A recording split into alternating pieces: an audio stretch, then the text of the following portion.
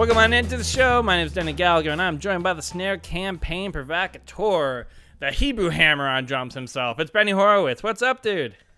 It's a big day, my friend. So March 11th, which it is right now. I know this is the March 12th episode. And this particular March 11th marks the 10-year anniversary of the earthquake in Japan that I was in with Gaslight Anthem.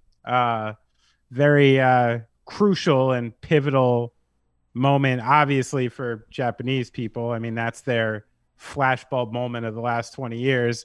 But a huge one for me that's stuck with me really hardcore all these years, and actually definitely taken my life into some different forks it may not have gone if I didn't experience that. So it's a big day for me, that being 10 years. Dive into that a little further. Like what kind of realizations did you get out of that? I mean, it's actually pretty simple, and I don't really mind talking about it. Yeah. The first and second days I woke up in Tokyo, and we're talking like aftershocks through the night, like impending nuclear disaster. You know what I mean? It was not like when the earthquake ended, how tense it was ended. And twice, 2 mornings in a row, I woke up and had never in my life woken up going, great, I'm glad to wake up.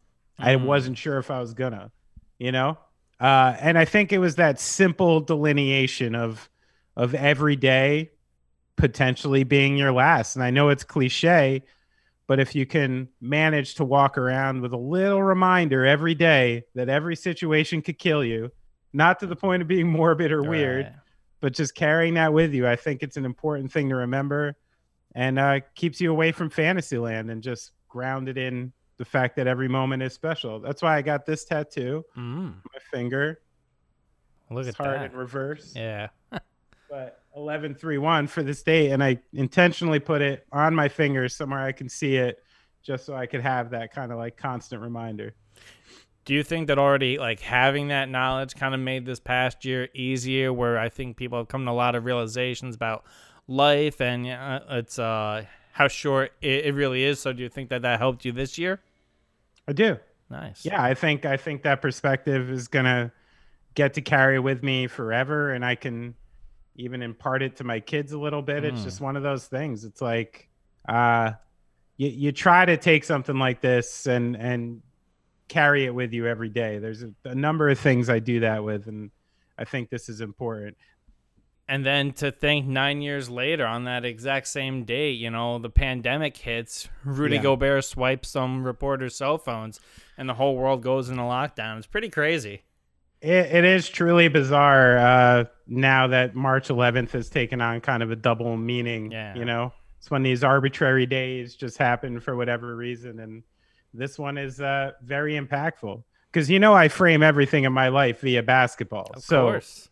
March 11th is the Rudy Gobert day. I know I listened to a whole ESPN Daily special about him having the reclamation of his name and stuff now. Listen, he'll always be the Stifle Tower. Right. Great basketball player. We'll see if the Jazz ever win a title. Yeah. But that guy is forever going to be known for that. Yeah. I'm sorry. March 11th in America is the Rudy Gobert day. Yeah. It's so crazy. Just a couple of reporters that we have on the radio, a bunch, one being Sarah Todd. Her life kind of changed that day because they were like, Jazz don't have many, for these small market teams, they don't have many reporters, right? So you had like Sarah Todd of like the Desert News, Tony Jones of the Athletic. These 3 reporters out here witnessing it and were part of the story. And now, I mean, the books and all that stuff that will come. So you never want to profit off of a pandemic, but if you're helping tell a story about a day that kind of changed the country, that's pretty cool. Yeah, I gotta say one thing. In defense of Rudy Gobert, right? Yeah. I think most people, if you can be empathic, take yourself out of yourself for a minute, and imagine you're him, and imagine it's on the day it's on. Yeah.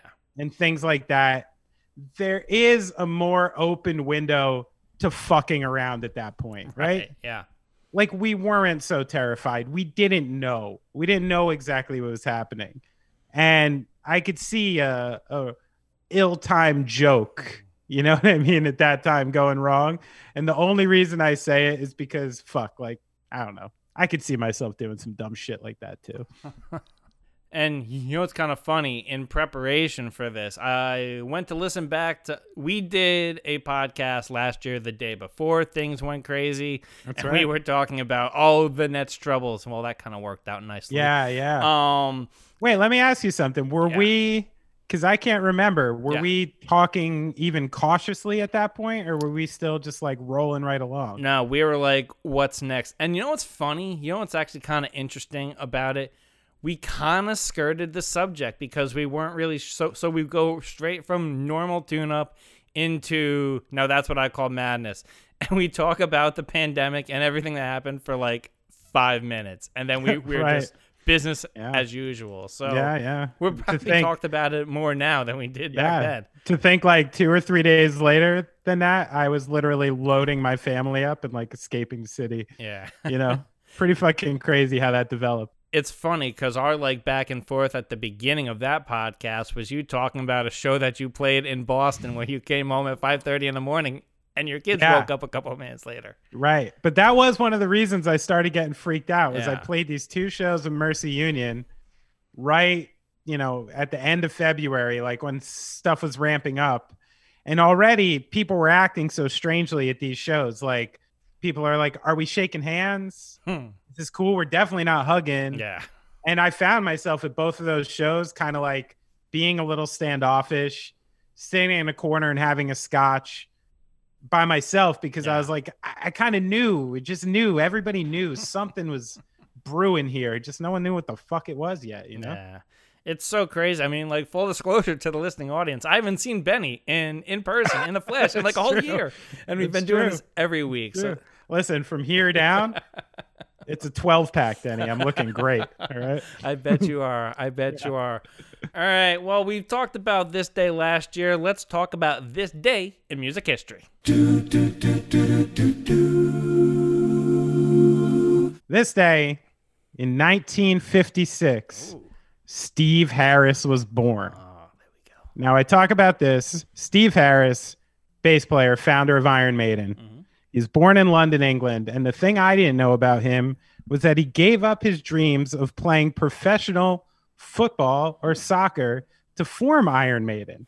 It turned out he was actually scouted by a man named Wally St. Pierre, and he was asked to train for West Ham United to become a professional footballer. And he was already so involved in music then, he decided to pass it up and start a band. And he started Iron Maiden. So I thank you, Steve Harris, for this choice. Unknown to most people, Steve Harris is the primary songwriter and driving force in Iron Maiden. He literally invented the gallop bass that you've heard in metal and even punk and stuff like that moving forward. But the one thing is interesting. Iron Maiden has always had a very bombastic, lively show. Yeah. And I wonder, he's an athletic guy. I didn't realize that. We got a footballer jumping around on the stage there. How about that? So thank you, Steve Harris, for being born and giving up your dreams of playing football so I could enjoy Iron Maiden for the rest of my life. Man, the amount of athletes that were like great musicians, it's kind of like when you're blessed with talent, you kind of it just in spades across the board. Honestly, it may have more to do with work ethic than anything. Right. Well, yeah, no, I think you're right. Because even, you know, you read a little more about Steve Harris moving on. You know, he was the type that apparently Rock in Rio, you know, their most famous live album with the great version of Fear of the Dark. Apparently when he got that back, he was displeased with the quality, taught himself all video editing equipment, and actually edited the film himself. Wow. So I think just that little story probably lends to your point that Steve Harris is an obsessive, tireless worker type, and it probably paid into both things. Yeah. You know, I love a good transition, and I don't have one here. So on this day in 1975, this is going to be a very me one, so people just bear with me here. On this day in 1975, ABBA recorded Mamma Mia at Metronome Studios in Stockholm. At first, the band did not want to put it out as a single. It may have ended up on the scrap heap. RCA was like, no, you need to put this out. Kind of brisk back and forth there. And eventually, the song comes out, probably much to the band's dismay, and it goes number one all around the world. So, Benny, I always love to turn the tables on you when we get to this segment. Have you ever had a song that you were like, no, get this out of here, and a record label was like, this needs to be on the record? Not that acutely. Yeah. For sure. Like, but the thing we ran into was which songs make the album and which songs lead the album and things like that. And that's where we got into it with some record labels often, where it was like, this song needs to be on. This song is not a B-side. This song should be on, blah, blah, blah. And, you know, often maybe there's a good reason for that. But to me, what I've found is that at that point in the record, at that stage in the game, if people see something of value, they find a way to put their opinion into it. So if and when it becomes successful, they can tell everybody about the hand they played. And more often than not, I think a lot of people hear and see perfect albums. They're not musicians themselves, and they just got to put this one thing in, like, I could just use a little more guitar in this song, or I think maybe this should be the B-side and this shouldn't. And I think often they're very unfounded and then just there for people's own self-indulgence. Any person you're trying to drag there? I don't know, like maybe a certain guy with the last name of Iveen that walks into a Springsteen session and is like, oh, great record, guys, great record. And then he gets 2%. No, I think, no, we're way off actually, because you're talking about someone who is a proper like genius organizer of music and artists who knows how to do it and produce great records. I'm talking about the suits. Oh, you know, I'm talking about when you have a listening party. Yeah. And there's like 6 people in expensive blazers and t-shirts and Reeboks pretending to be sneakerheads, usually with some brightly colored watch and an enthusiasm that doesn't really fit the situation. That's the crew I'm talking about. Sounds like I'd fit right in. No, just kidding. Enthusiasm that doesn't match the situation. Anyway, plowing ahead here. All right, Benny. So, you know, we're going to start off with a music headline here. So I read a review of Drake's latest album, Scary Hour 2, and it caught me off guard here because, well, the review was in Rolling Stones. Go read it if you want to. Very, very well written. But it talked about how, you know, he has one freestyle on there with Rick Ross, and the writer compared it to listening to Springsteen and Obama revel in their past glories and stuff like that. Kind of a space that hip hop especially doesn't get to that much. And I know we've touched on how Jay-Z is helping artists kind of come through here during the aging process, but I just wanted to get your temperature on, it seems like throughout the course of popular music, and I'm talking, of course, like 1950s, on the aging of musicians that have hit this big has been really rough. In fact, we see him take a backseat see a lot on this particular album. Drake has a verse where he goes into be like, I've had it for this long. Do I even care? Like saying it so openly and stuff like that. So sure. I'm just curious from your perspective, if you've seen this up close, and what does this look like from the actual musician perspective? I have, and what I see makes sense to what's going on. So I'm not going to begin to say I'm a big Drake fan. I don't have a Drake album, right? And I'm not a big it's not that I'm not a big fan. He just like honestly literally glossed over me. Yeah. And so I can't say to going record to record what his actual career arc has been. I don't want to be presumptuous about that. But the thing now is that these guys and what they're doing, so much of it's now rooted in like branding and rooted in business. There, as you said, there's not a great track record for bands and artists releasing albums this deep into your career, especially when you stay on kind of a 2 to 3 year album cycle sort of thing. I think your albums kind of just become vehicles to tour, and it's only reasons to get out there, book another tour, go play your hits, And the current album is usually sort of an afterthought in that, unless you're really doing something exceptional. So everything he's talking about and the way, I mean, you even said it, if he's writing songs about parent teacher conferences, the guy's like obviously disconnected from what's going on with kids, and he's really bright. If there's anything you can ever tell about Drake, so he's a really bright guy, so he must see it. So to me, I can see the logic in saying it's only a matter of time before the bust comes, and you stay ahead of it and you market yourselves in various ways.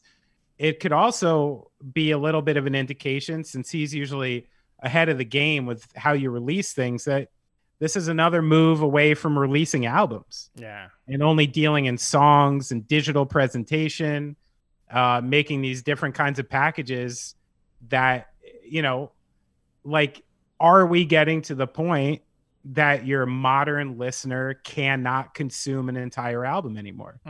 It's possible. It's possible, yeah. And some people like Drake, you know, are staying ahead of the game and like, hey, I'm going to go song by song. I'm going to take 4 years off and release a song with a digital presentation and a crypto firewall and like all this crazy shit. And, you know, it might work. So I think what you're saying might be true, and we might have just a full-time Raptors fans on our hands. What I'm really interested in about this, though, is it feels like the way songs break now is entirely different than even like 5 years ago.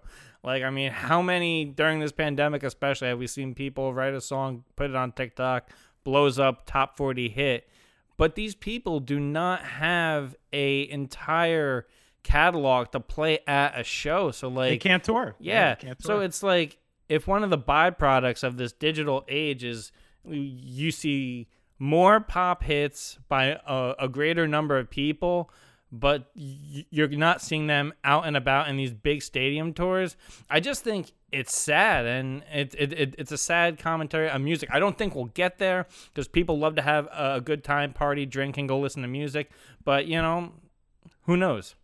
But that's where you got to blame the artist too.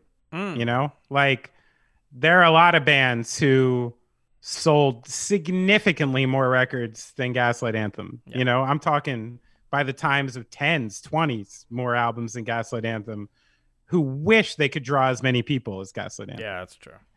There is hope out there. There's a glimmer. And I do think with every step of the digital revolution, there are going to be people that kind of, you know, want to take it the other way. And I think in a couple of years, when people start doing the right drugs again, seeing 10 musicians really well rehearsed in a room together, there's magic to that. Yeah. And that magic's not going away. So hopefully, you know, this goes to the absolute tipping point of what it is as far as face tattoos and cheesiness go. And then we're going to reel it back a little bit. I want to see the next big TikTok band be like the Grateful Dead and just make these long jams that like take 25 parts of a story for you to get. I mean, can't you see it a little? Some of these younger rappers are getting they're getting pretty trippy, man. Yeah. You know, they're writing some pretty weird stuff. They're going on some sort of like journeys. They're into drugs. They're into different bands. Like, just because it's packaged in a different way doesn't mean they're not going to go on the same trip, you know? It's a great evolution for hip hop. But in terms of, you know, just to put a bow on this entire conversation, the headline of this particular thing was, is Drake retiring? And I think, because honestly, I don't think anybody's really going to retire anymore, but it's just moving on. You know, Jay-Z provided the light of how to age as a hip-hop artist, and I could see Drake doing more of that. Yeah, makes perfect sense. All right, Benny, to the hardwood we go, and boy, one of the best topics I think we do on this podcast is we cancel people. We get people all the way the heck out of here. We did Dr. Seuss last week. Now we do somebody that actually deserves it. Myers Leonard of the Miami Heat was on Twitch this past week, and you know, something went bad in his, I think he was playing Call of Duty, probably got killed in the game, and that's a very important thing to point out. And he drops insensitive language, curses, keeps going, doesn't think anything of it. Actually, before he cursed, he paused, thought about what derogatory word he was going to say, put it out there, and this is all happening in real time. And, you know, Myers Leonard has now been suspended by the Miami Heat, loss of pay, all of that stuff, going through sensitivity training and all of that stuff. So, Benny, I'm just gonna lob it up to you. What are your thoughts on Myers Leonard and how in the world this happens in 2021?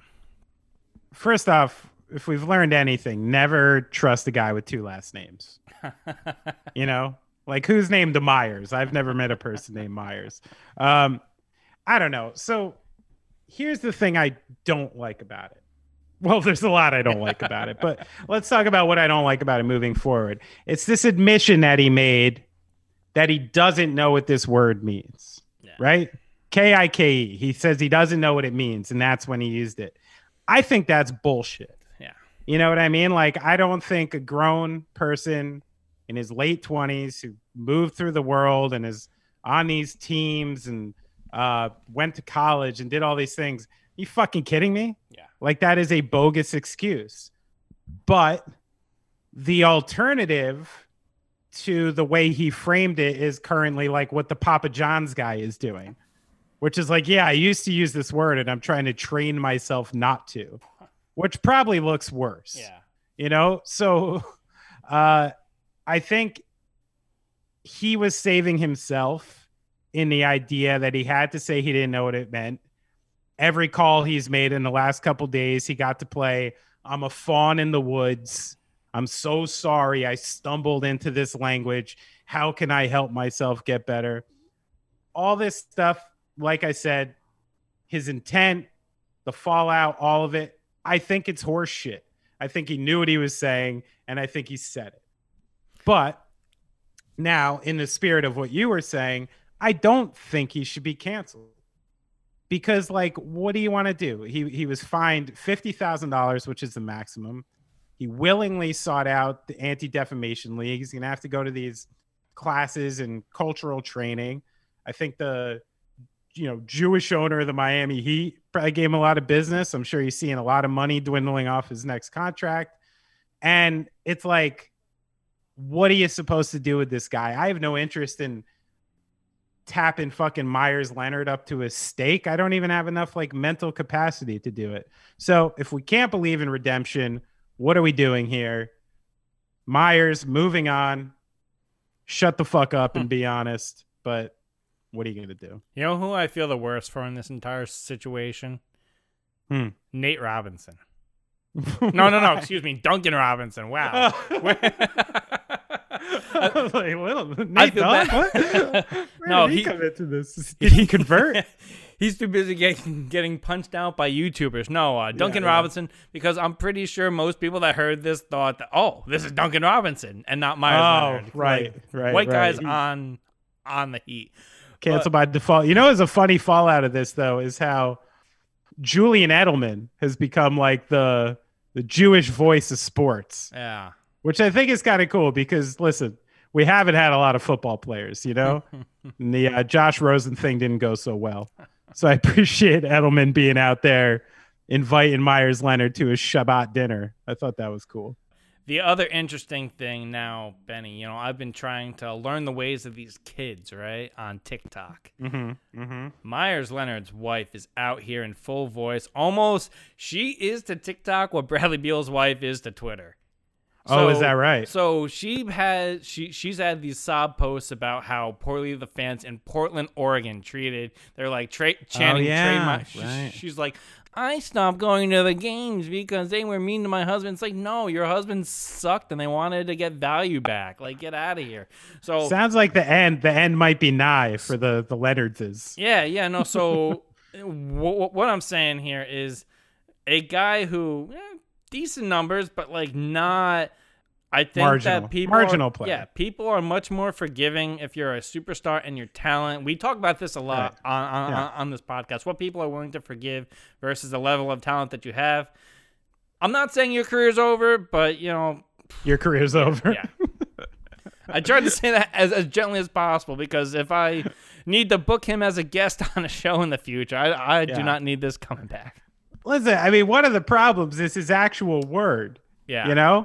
There's like 5 words in the pantheon that are the real hard R words, you know? Yeah. This is one of them. Yeah.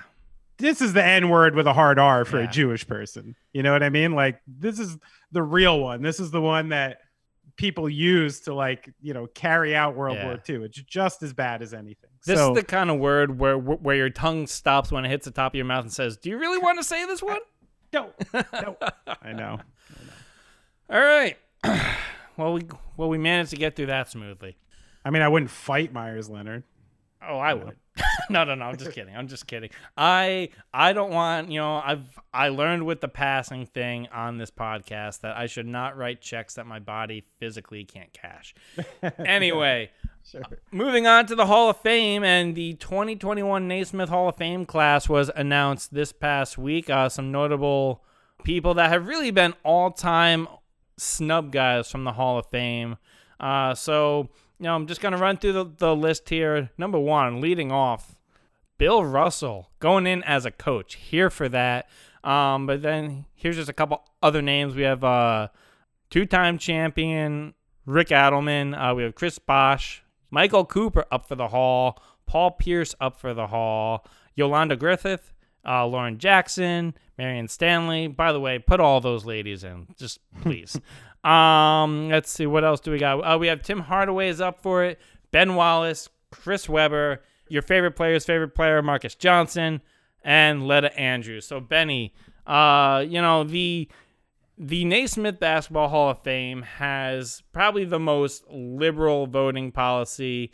Guys only need like 7 of 9 votes in the Americas group, and then even less percentage in the women's group. So who of this group are you putting in the Hall of Fame? It should be all of them, but we can't do that for debate's sake. So who you got? Right.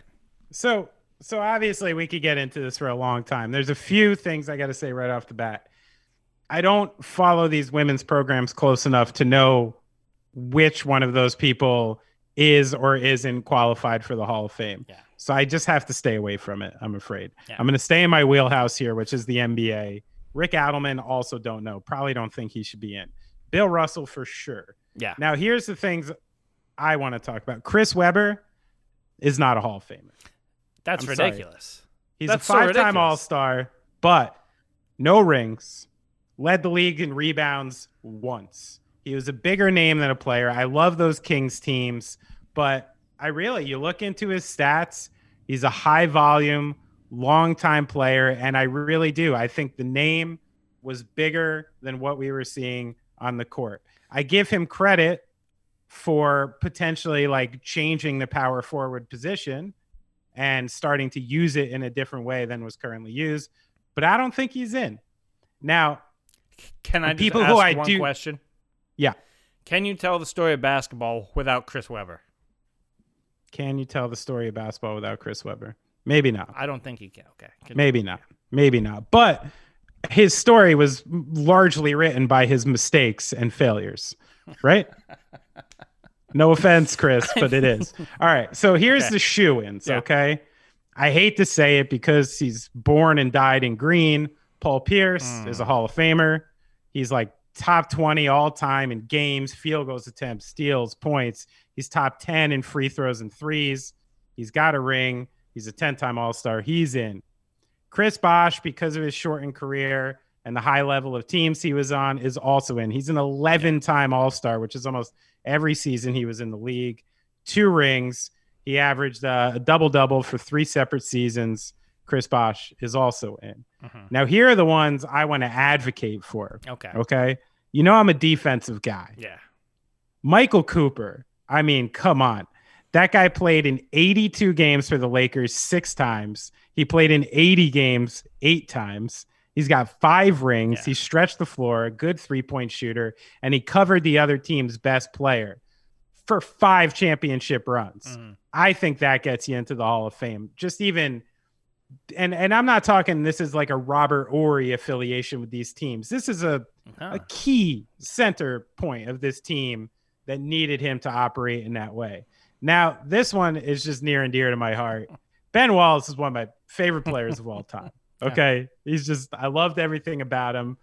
When he came in at 6'9", fucking stone hands, you're like, what is this guy even going to do in the league? And he just dominated anywhere near the glass. I mean, this guy was so much fun. He was actually a 4-time All-Star. Mm-hmm. He led the league in rebounding twice. He had 4 straight seasons with over 12 rebounds and 3 blocks. He had 7 straight seasons with over 11 rebounds and 2 blocks a game. And believe it or not, he had 4 seasons with a win share over 10. Your boy Chris Webber only had 2 seasons with a win share over 10. And that was on the fucking Sacramento Kings with Peja Stojakovic and Mike Bibby and Doug Christie, these really, really awesome Kings teams. So I give Ben Wallace some love, and I need him in there. All right, I just want to go on there. Man, you every time with this podcast, you get me to like put my neck out in the line for someone that I believe in, but like I'm not willing to put my name on. Chris Webber is one of those guys. Now, I want to tell you who I'm not going to put in, all right? Yeah, okay. Jay Wright, get all the way the heck out of here. Villanova coach. Not yet. I want you in eventually, but who knows? In a couple of years, you could be like, I want to try my hand at the NBA, right? Yeah. So if Rick Adelman's not in yet, and the guy that pretty much gave Biggs the liberty to kind of stretch the floor, kind of created that position. So you 100% can't tell the story of basketball. And the reason why, it's an important thing anytime we talk about the Hall of Fame, right? These are museums that tell the story of the history of basketball. That's what people are voting on. That's really the most important thing when it comes to all of it. Now, there's an argument that you can make to be like, all these people tell the story of basketball, but some are bigger than others. Of course. Okay, so 100% Adelman and Bosch. 100% first time. Michael Cooper's been waiting a long time. Yes, please. I think, just for the reverence that people have for Bill Russell, absolutely. Yeah. Going in as a coach. Now, I think, normally... I also think the caveat to Bill Russell there, I believe he was the first black coach in the NBA. First black coach. It'd be a heck of a year to honor that legacy, especially given everything that we're trying to do out here. So, Yolanda Griffith, WNBA All-Star, 2-time Olympic gold medalist. That's big in women's basketball. Put her in. Lauren Jackson. Oh, my gosh. I don't know if you remember watching her, but 7-time WNBA All-Star, 3-time MVP. Anytime you're a 3-time MVP, write your ticket on the Springfield. Sure. And then we get down, a little further down the list. Man. So when Michael Jordan was at North Carolina, he had a poster of Mr. Johnson on his wall. Mm-hmm. And the same for most guys of that era, because he was a high flyer. He was the highlight reel before you were on House of Highlights. And not to mention my personal affinity for this guy. Every time I text him to come on a show, he comes on. Great guy. But he is your favorite player's favorite player. Anybody of that Michael Jordan era, they were influenced and wanted to be like him. So shout out to him. And he also, by the way, still dunk. Still can dunk, was involved in those games on the set of Space Jam, the first one, not this thing, where everybody was out there in Hollywood hooping, and was, for a lot of these guys, the first time that they met their childhood hero and put them all to shame by dunking on them. So definitely has to be in. I'm right there with you also with Ben Wallace, Paul Pierce. Those guys have to go in. It's very interesting with Chris Webber. Will he get 7 of the 9 votes that he needs? I think he might. Because, like I said, you cannot tell the story of basketball without the Fab Five. Arguably the biggest member of the Fab Five, Chris Webber, has to go in. What can I say? You look at the numbers. I look at the numbers, okay? Jesus. You can take the names away. I'm just looking at the numbers here. Well, speaking of numbers, Benny, we have some people trying to either get contracts, move to a different area code, stuff like that. That's right. We have potential movement before the deadline in a couple different scenarios, obviously. And we're going to start because this is pretty much a Nets podcast before anything else. Benny, your Brooklyn Nets this past week added a multiple-time All-Star, the mayor of Lob City, Blake Griffin. your favorite comic. No, just kidding. Joins your Brooklyn Nets. What are your immediate thoughts? I like it, man. Yeah. I think it's super low risk. He got out of that contract, came to the Nets on a veteran minimum. It's the slots we have available. We had 3 slots available for it. If you look at the available talent, I don't know who fits into the slot we need better than Blake Griffin. It's an actual real piece we need, because when we're going in small ball lineups, when we're trying to get rid of DeAndre Jordan off the floor, because that chokes everything up sometimes, we're using Jeff Green. Jeff Green is a functional player. I like him, but he cannot cover 5s. He cannot cover real 4s. And I think there's a Jeff Green shelf life. I don't think what we saw for 20 or 30 games already coming is what we're getting out of Jeff Green all season. He's still only 31 years old, and he's a former first pick. A lot of people on the team have good relationships with him. Apparently Kevin Durant was working out with him. He knows DJ, who's kind of one of the, philosophical leaders on the team, not exactly with his play. And here's the thing I'm hanging my hat on, right? Yeah. 2 years ago, the guy shot 36% from 3-point range on 2.5 makes and 7 attempts. So very high volume, 36%. That was only 2 seasons ago on a bad team. You've seen it with Harden. Griffin is going to be able to check his watch, fucking shave before he puts these shots up. Like, he's going to have all the time in the world. Jeff Green has had open look after open look from the corner all season long. And I think Blake can be a much more competent, I'm sitting around 3-point shooter than people are giving him credit for. And I do think he has the opportunity, since he's only 31, to kind of pivot that way. So a lot of this success depends on if Blake Griffin is buying in to what exactly they need him to be.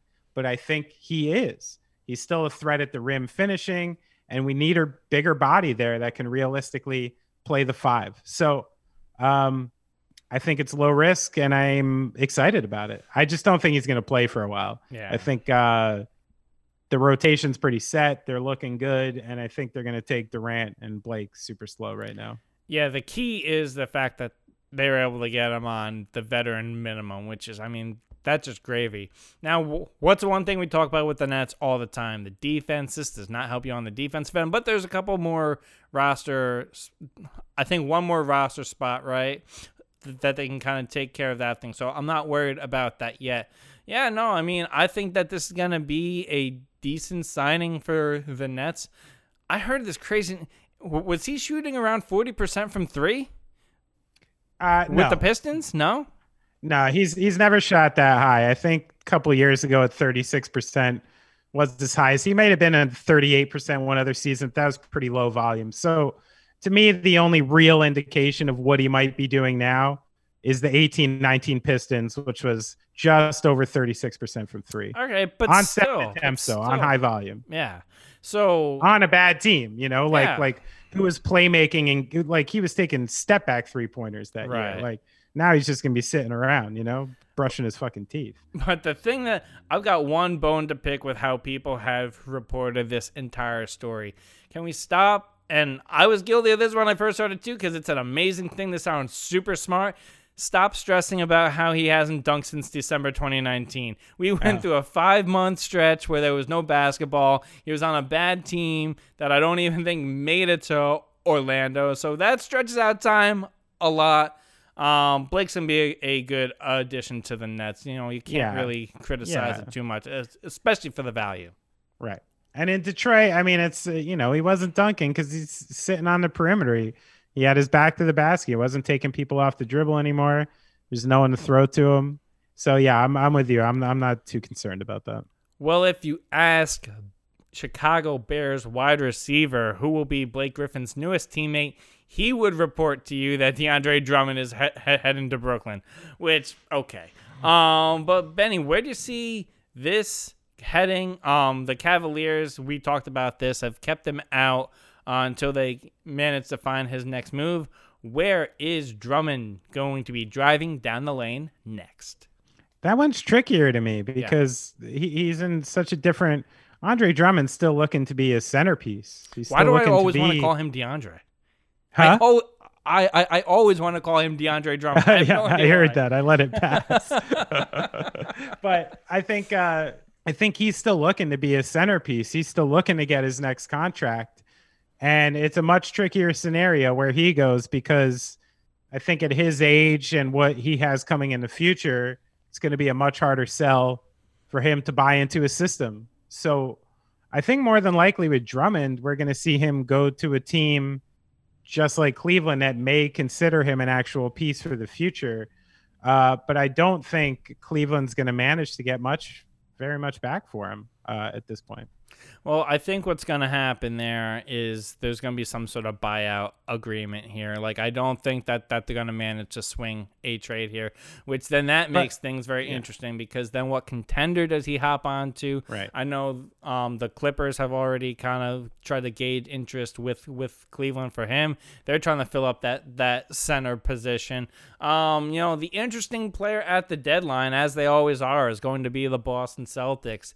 I mean, Danny Ainge had the chance to try to land Miles Turner and Greg McDermott last offseason. Wasn't able to pull off that trade for Gordon Hayward. Kind of left with a void of post players there. So it could be a interesting thing to kind of take them to the next level. So that's kind of where I'm at with that in terms of contenders. I don't think my Bucks would make sense. I don't think your Nets would really make sense for him.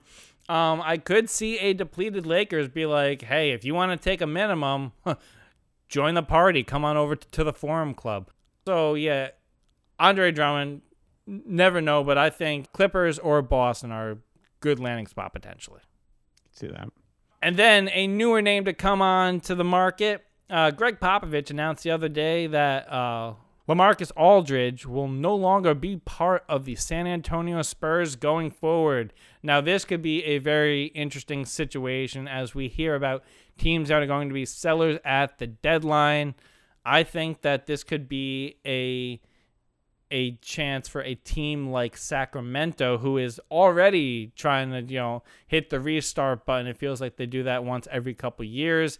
Harrison Barnes for Aldridge is a trade that I've heard floating around.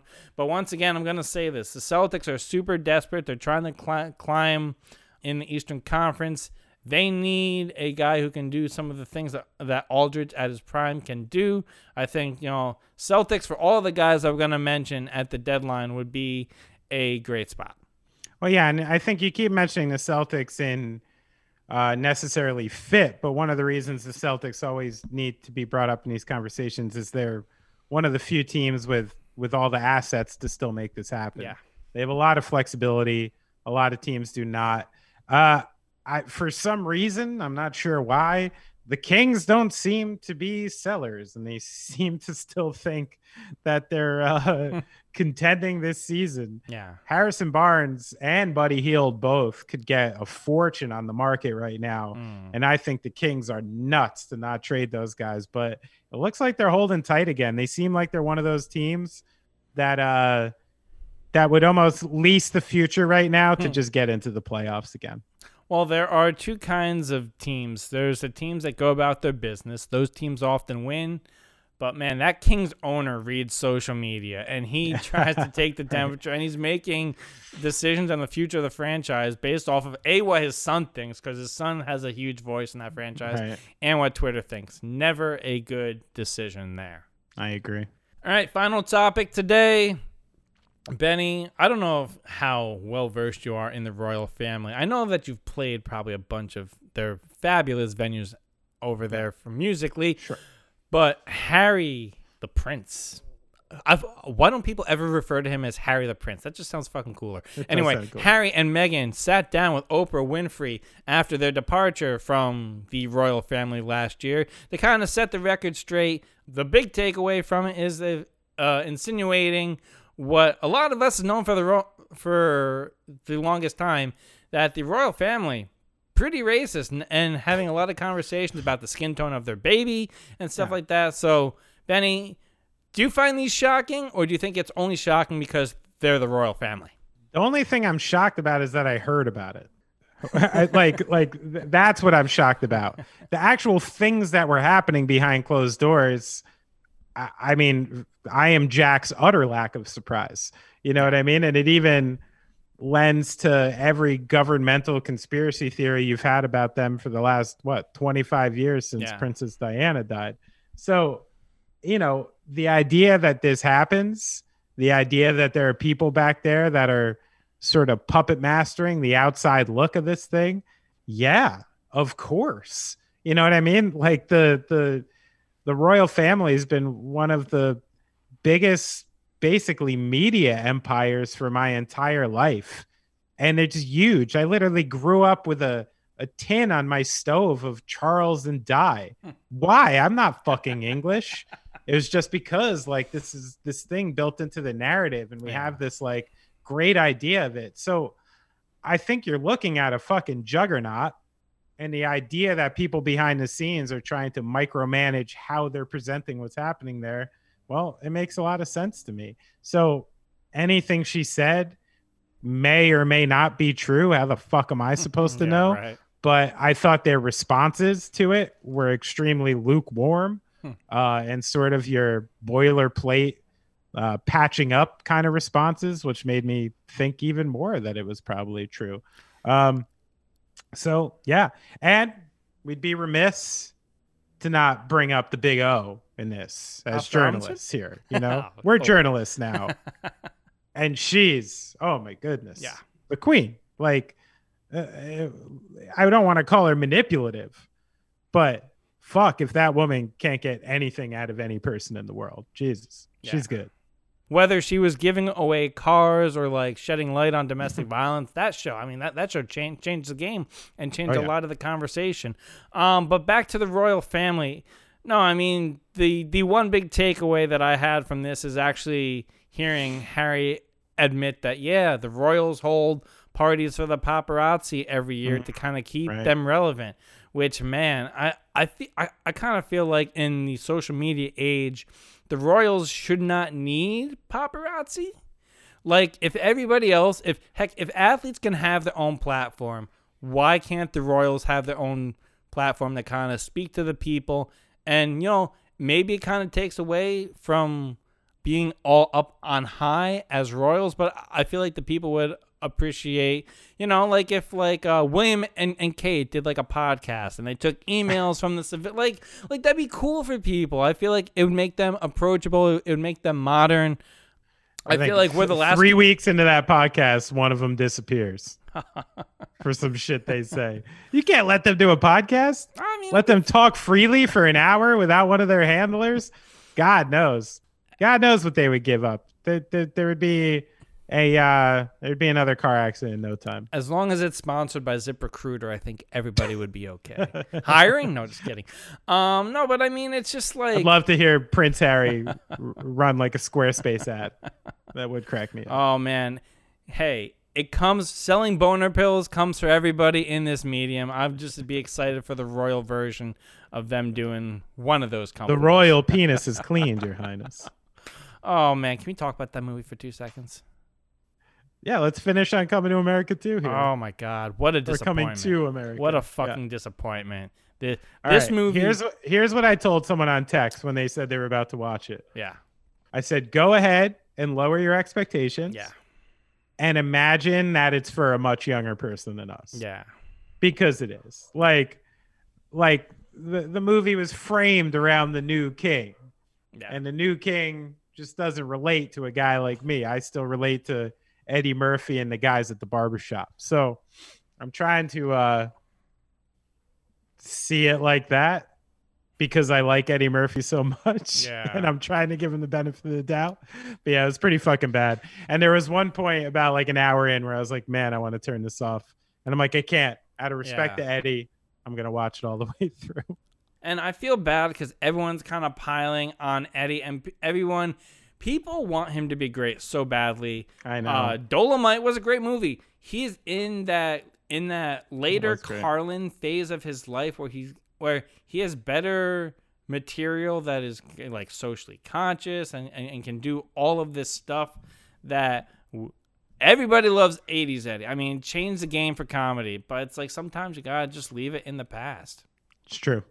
All right, well, we have a couple of couple emails, couple tweets this week, and I just wanted to get into this. Thank you guys so much for listening. I want to get into, God, we haven't done an edition, but here is the Tune-Up Mailbag. You've got mail. Nice to have a mailbag. It is nice to have a mailbag. All right, and I wanted to bring this up because, man, I'm out here driving on Saturday, trying to make the most of it. Uh-huh. And we get a tweet actually from bbirds22 on Instagram. Shout out to you. Thank you for listening. He's like, Jesus and Mero Go to White Castle is my nomination because last week we were talking about movies that we'd want to see.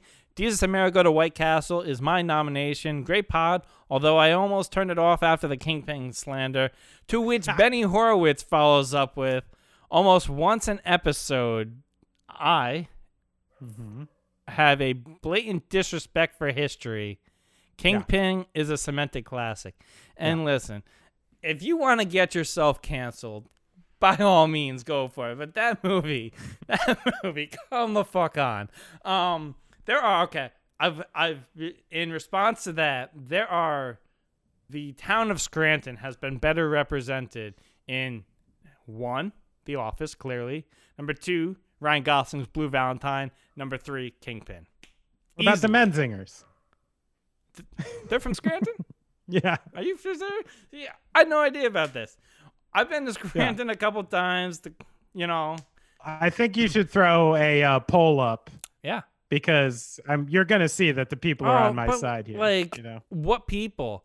It's kind of like that. The people. The people love Kingpin. I'm sorry. It's that it's that Rick and Morty line where you're like, I've seen what makes you boo. Why would I want to see what sees you cheer? It's fucking ridiculous.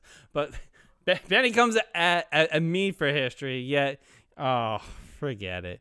We have an email. We have an email to the tuneuppodcast@gmail.com. 2 P's in there. Don't forget it. Our guy Neil, shout out to Neil, holding it down there in Virginia for us. He sends us a screenshot of the NFT, as we talked about, of Jack Dorsey's first tweet fetches $2.5 million.